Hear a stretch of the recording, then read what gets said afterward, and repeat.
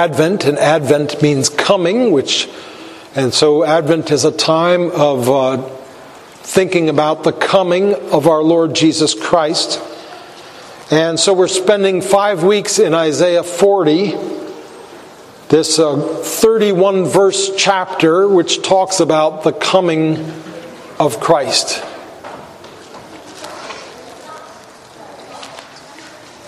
Isaiah was a prophet in the land of Israel about 700 years before the time of Christ. He spoke to a devastated people about a future event which would outshine every other event in human history.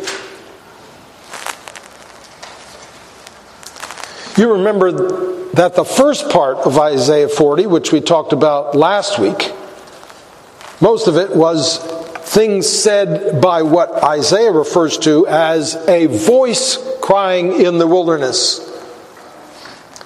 And this voice talked about the world-transforming coming of the Lord. It talked about the revelation of His glory to all peoples. And it talked about the certainty of this divine promise. Well, the gospel writer Luke makes it clear that he believed that Isaiah 40 was about the coming of Christ, because when he introduces the ministry of John the Baptist in his account of the life of Christ, he quotes Isaiah 40 pertaining to John, whose ministry was to prepare the way for the coming of the Lord. So let me read you a few verses from the beginning of Luke chapter 3. In the 15th year of the reign of Tiberius Caesar, the word of God came, and this we can get up there. Yes, very good. The word of God came to John, the son of Zechariah, in the wilderness. And he went into all the region around Jordan, proclaiming a baptism of repentance for the forgiveness of sins. As it is written in the book of the words of Isaiah the prophet, the voice of one crying in the wilderness, prepare the way of the Lord, make His path straight. Every valley shall be filled, and every mountain and hill shall be made low, and the crooked shall become straight, and the rough places shall become level ways, and all flesh shall see the salvation of God. This is Isaiah 40, 3-5, which we read last week. Except, notice that Luke, inspired by the Holy Spirit, takes some liberty with verse 5. Instead of, and the glory of the Lord shall be revealed, and all flesh shall see it together, he paraphrases it to, and all flesh shall see the salvation of God. Again, this clearly confirms the messianic interpretation of Isaiah 40. And now, in this next section of Isaiah 40, Isaiah tells us more about this promised coming of the Lord. We'll be reading today verses 6-11. A voice says, "Cry." And I said, "What shall I cry?" All flesh is grass, and all its beauty is like the flower of the field. The grass withers, the flower fades when the breath of the Lord blows on it. Surely the people are grass. The grass withers, the flower fades, but the word of our God shall stand forever. Go up on a high mountain, O Zion, herald of good news. Lift up your voice with strength, O Jerusalem, herald of good news. Lift it up, fear not. Say to the cities of Judah, behold your God. Behold, the Lord God comes with might, and His arm rules for Him. Behold, His reward is with Him, and His recompense before Him. He will tend His flock like a shepherd. He will gather the lambs in His arms. He will carry them in his bosom and gently lead those that are with young. Now this section, 6 to 11, has three main parts to it. And correspondingly, there are three main takeaways that I would like to commend to you. So let's take a quick stroll through Isaiah 46 to 11 and look at these three parts. First, 6 to 8. You can see that this second section of Isaiah 40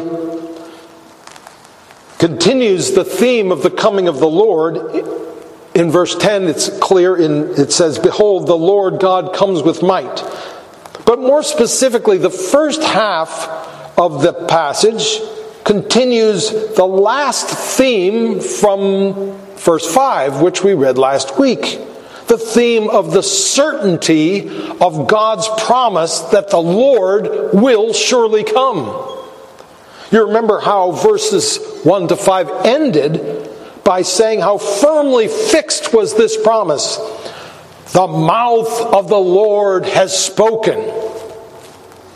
And now, continuing on this theme of the certainty of the divine promise in 6 to 8, Isaiah suddenly hears a voice, the voice of the Lord.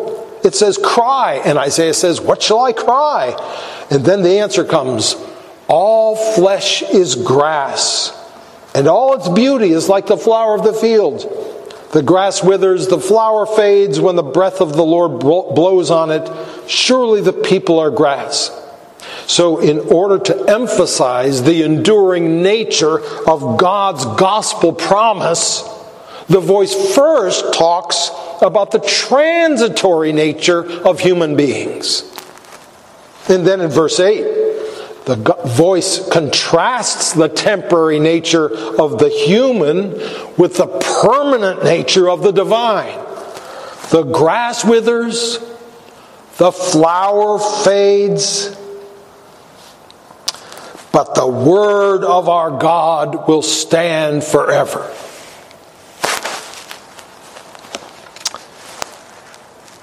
So that's the first section there, 6 to 8. Now, verse 9, the second part. It talks about the call of Zion to spread the good news of the Lord's coming. "Go up on a high mountain, O Zion, herald of good news. Lift up your voice with strength, O Jerusalem, herald of good news. Lift it up, fear not. Say to the cities of Judah, behold your God." So Isaiah 40 doesn't stop at announcing the good news that the Lord will come. It goes further. It says that when the Lord comes, it will be incumbent on God's people to spread the news of his coming, to boldly announce it to the world. Behold your God. And then the third section in verses 10 and 11 tells us more about the coming of the Lord. First, verse 10 tells us that he comes with authority and power in order to reward and to punish. "Behold, the Lord comes with might, and his arm rules for him. Behold, his reward is with him, and his recompense before him." One of the things God's people found out when Christ came was that, as they read all the passages in the Old Testament which pointed forward to his coming and told about what it would be like, God's people, it took a while, but God's people realized that really it was talking about two comings. He came once, but then he's coming again. And that most of the promises, like Isaiah 40:10, about him coming to bring judgment, were to be fulfilled at his second coming and not at his first coming. And indeed, this is one of the great facts of history. One day, the Lord Jesus is coming back in great power to reward and to punish. On that day, he will be the only impressive thing. Everything else which has appeared impressive during the days of this life will suddenly be put in its place and will look trivial and insignificant compared to the presence of the returning Christ.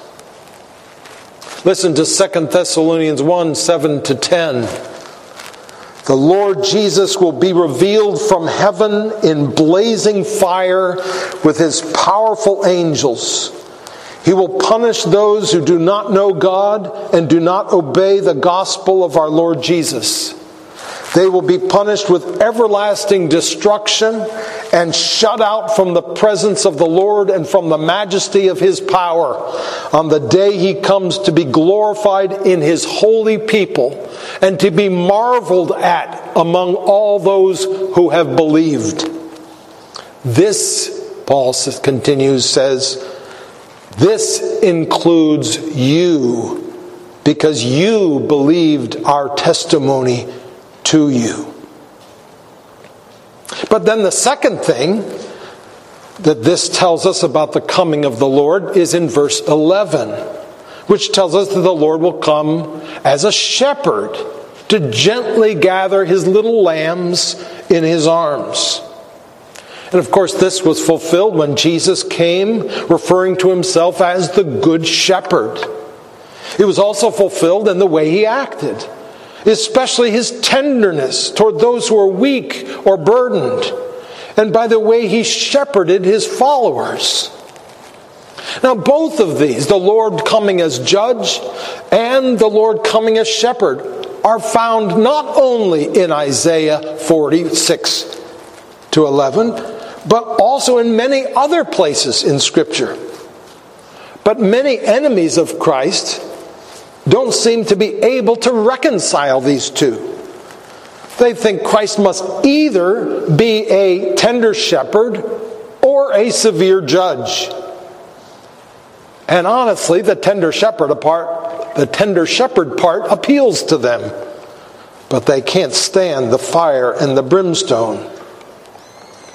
So there you have it, a quick tour of Isaiah 40:6-11. Now let's try to focus in on a few things in this passage that have the power to change our lives. First, let's talk about what it says about the Word of God. Now, there are many prophecies in the Old Testament about the coming Messiah. Many of them are rather short. Isaiah 40 is one of those large, long prophecies about the coming Christ that's in the Old Testament.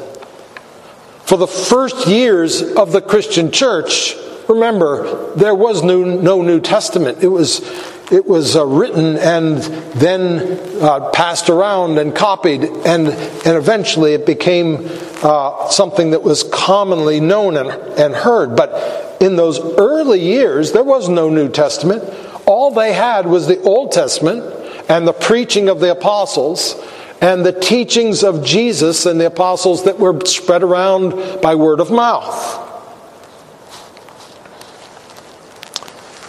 But the only written Bible they had was their Old Testament. And the book of Isaiah was very prominent in these years for Christians, because there was no book in the whole Old Testament which talked more about the coming of the Messiah. This was their gospel in a sense. For them, passages like Isaiah 40 were their gospel scriptures. Let me illustrate this by reading something that Peter said about the gospel. In 1 Peter 1, you have been born again, he writes to his Christian friends. You have been born again, not of perishable seed, but of imperishable, through the living and abiding Word of God. For, and then what does he do? He quotes Isaiah 40. All flesh is like grass, and all its glory like the flower of grass. The grass withers, and the flower falls, but the word of the Lord remains forever. And then he adds a little commentary and an interpretation of this passage from Isaiah 40. He says, and this word is the good news that was preached to you. This word is the gospel that was preached to you. So he's pointing right back to this passage in Isaiah 40 and saying, this is the gospel. They knew that Isaiah 40 was about Christ. They knew Isaiah 40 was the gospel promise that the Lord would come. And they knew that they lived in those joyful days when the Lord had come. Isaiah's main point in the first part of Isaiah 40, 6 to 11, 6, 7, and 8, is the abiding dependability of the Word of God. But to make his point, Isaiah first talks about the temporariness of humanity. All flesh is grass, and all its beauty is like the flower of the field. The grass withers, the flower fades when the breath of the Lord blows upon it. Surely the people are grass. So we're only here for a short time. We're like a flower or a blade of grass. We grow up and thrive, but then the Lord blows on us, and our time is up, and we're no longer around here. The Bible says many things about who we are as human beings. He says we're made of dirt and yet made in His image. He says that we're extremely small and insignificant and hardly even noticeable in one sense, and yet elevated by God even over the angels in another sense. Well, in stark contrast to this is God's Word. God's Word, Isaiah tells us, will stand forever. And it's so important that we get this contrast into our heads. The contrast between how temporary we are and how permanent God is in His Word. In some ways, we are like God. But in this way, we are not like Him. God has always been. You and I are newbies. Even those of us who are old, we are newbies compared to God. 100 years from now, when no one on earth will even remember our name, He will still have the name that's above every name. We are so impressed by what people think, so influenced by the people around us, but they will all soon be gone. But God's Word abides forever. The world is always in flux. One generation sees it this way, and the next generation sees it that way. It won't be long till the things people are thinking and doing right now will be considered old-fashioned and ridiculous. And the people who everyone is paying attention to now will be considered old-fashioned and ridiculous. But Jesus Christ is the same yesterday, today, and forever. He doesn't change His opinion. He knew the end from the beginning, and His Word is a reflection of that. And so His Word will stand forever. It isn't affected by what the world thinks, what people, the most brilliant people in the world think. They know nothing compared to God. Even if it was the unanimous opinion of every person on earth that what the Bible says is ridiculous, that wouldn't make it ridiculous. The Word of God stands forever.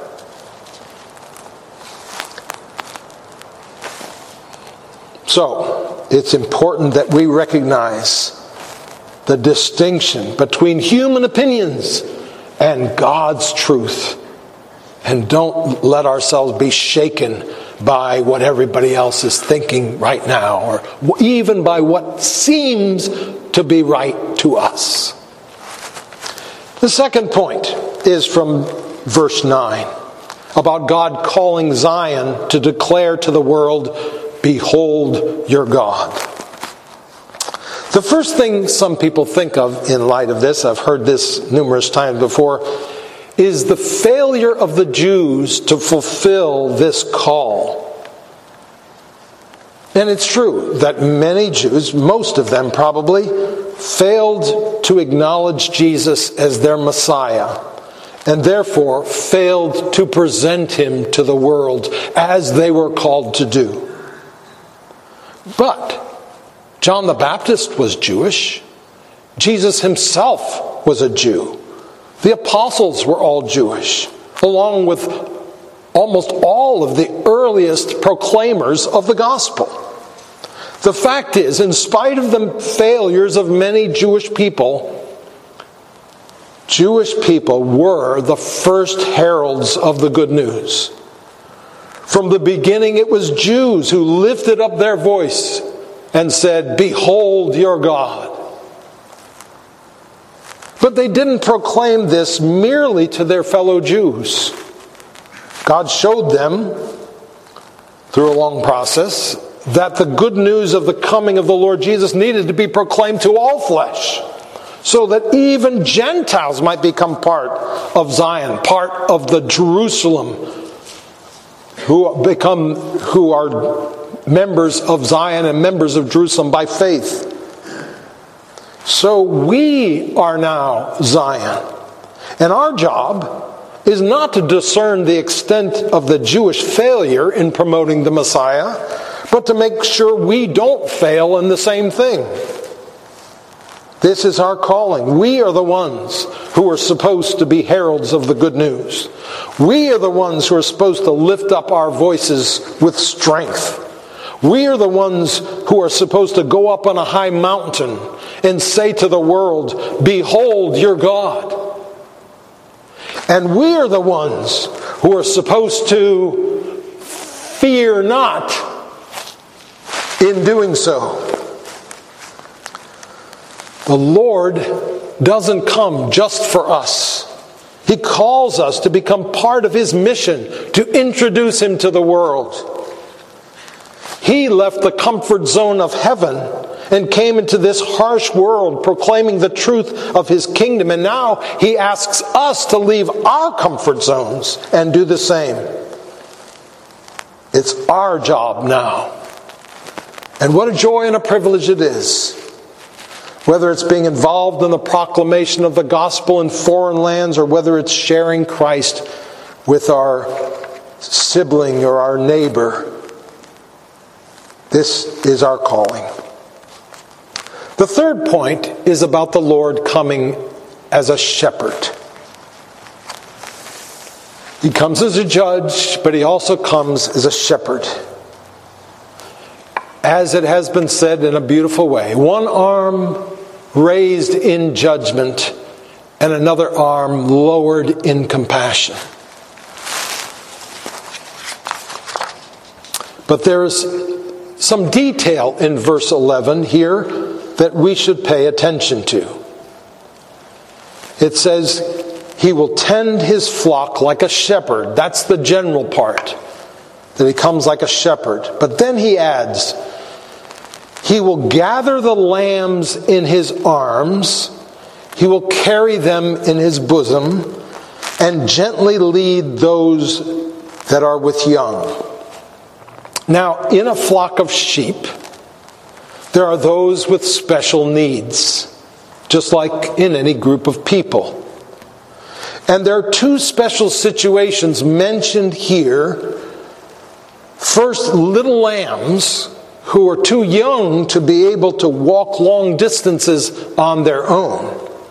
These, we're told, are gathered up into the arms of the shepherd and carried in his bosom like his little treasures.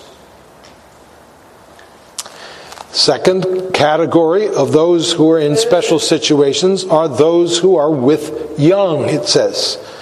These are led gently by the shepherd, knowing that they can only take so much traveling. Now, it's a little difficult here. There is a debate among scholars over whether this refers to a pregnant or to a nursing sheep. But the point is the same. The shepherd has a special eye for those who are burdened and is sure to give them the help that they need. This is the heart of Jesus, the Good Shepherd. I love Matthew 24. In the midst of this passage, very troubling and disturbing passage that he's telling his disciples about this great tribulation that will come to their land soon. In verse 19, he alerts them to the special needs that some will have on that day. He says, "Alas, for women who are pregnant, who are nursing infants in those days." Isn't that beautiful? Pregnant or nursing? To know that the Good Shepherd knows the burden that they're carrying and cares about them? That he knows the Good Shepherd is always there for them to give them the help that they need? He can deal gently with the ignorant and wayward, Hebrews 5:2 tells us, since he himself is beset. Of course, there are other special needs and special burdens this applies to as well. God isn't only those who are with child or those who are nursing. God has ordained that we carry burdens sometimes. But he also wants us to know that he very carefully measures the suffering and distress he allows us to carry.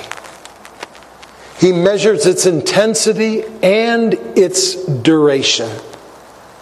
He is ever mindful of his people. He doesn't want them to be overcome. He is concerned about their welfare. What Jesus said to his disciples in Luke 21:17-18. You will be hated by all for my name's sake, but not a hair on your head will perish. Isn't that beautiful? He's telling them that they're going to go through some really horrific things. But he wants them to know that he is not going to allow them to be harmed, even in the smallest way. He's always help us when we are burdened. As he says in 1 Peter 5:7, we can cast all of our anxieties upon him because he cares for us.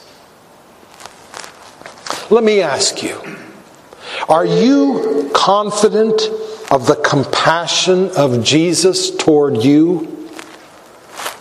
You need to be. Do you know that Jesus is your good shepherd? Do you know that he will carry in his arms and embrace them in his bosom, and that's talking about you? We have a merciful and faithful high priest.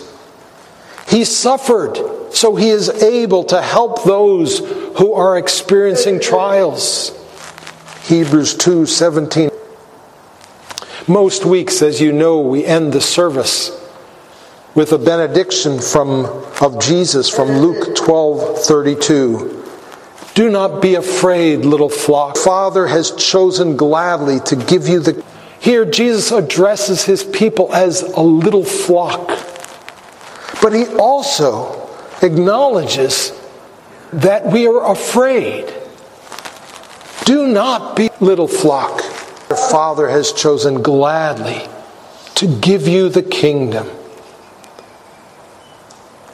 We do not have a high priest who is unable to sympathize with our weaknesses, but who has been tempted in every way just as we are, yet without sin.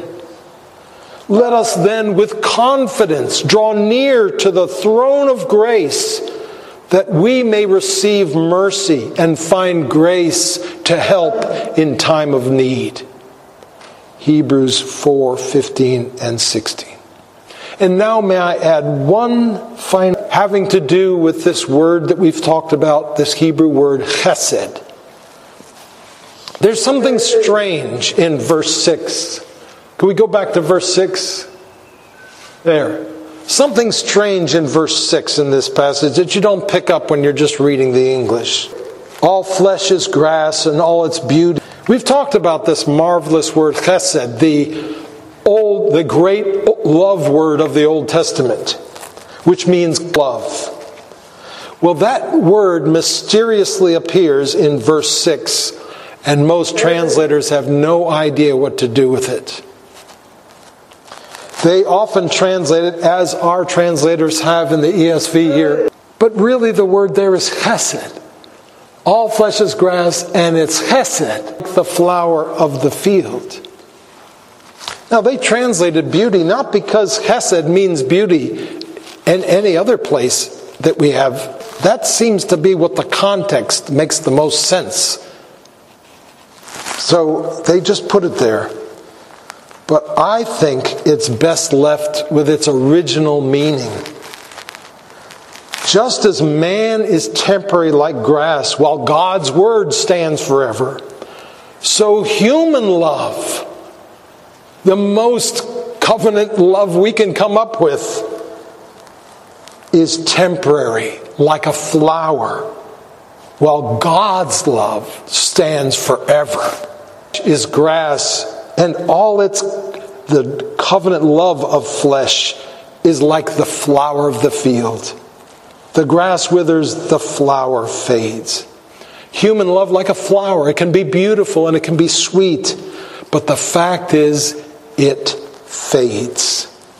But the love of the Lord never ceases.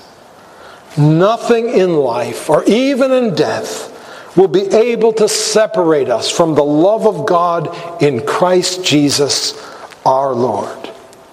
People will let you down. Even your spouse will let you down. But Jesus will never let you down. He will never falter in His love. Even when others turn away from you, in Him there is not even a shadow of turning, as James tells us in 1:17. He says He's going to take care of you. He says He's going to save you. He says He's going to lead you. He says He's going to provide for you. And He's going to do it. Let us pray. Thank you, O Lord, that nothing can separate us from the love of Christ. Help us to believe that. Surely, Lord, you have proven it to us. Obedience to die on the cross for us. If He's willing to do that, He's willing to do anything in order to love us. Help us to believe that, Lord. And now we thank you that we can celebrate what He has done for us at the table, in the sacrament, where He says, "This is my body and this is my blood broken for you." Oh Lord, help us to have your love confirmed in our own minds and strengthened. For just as the word of the Lord stands forever, so we know that the love of the Lord stands forever as well. We pray in Jesus' name. Amen.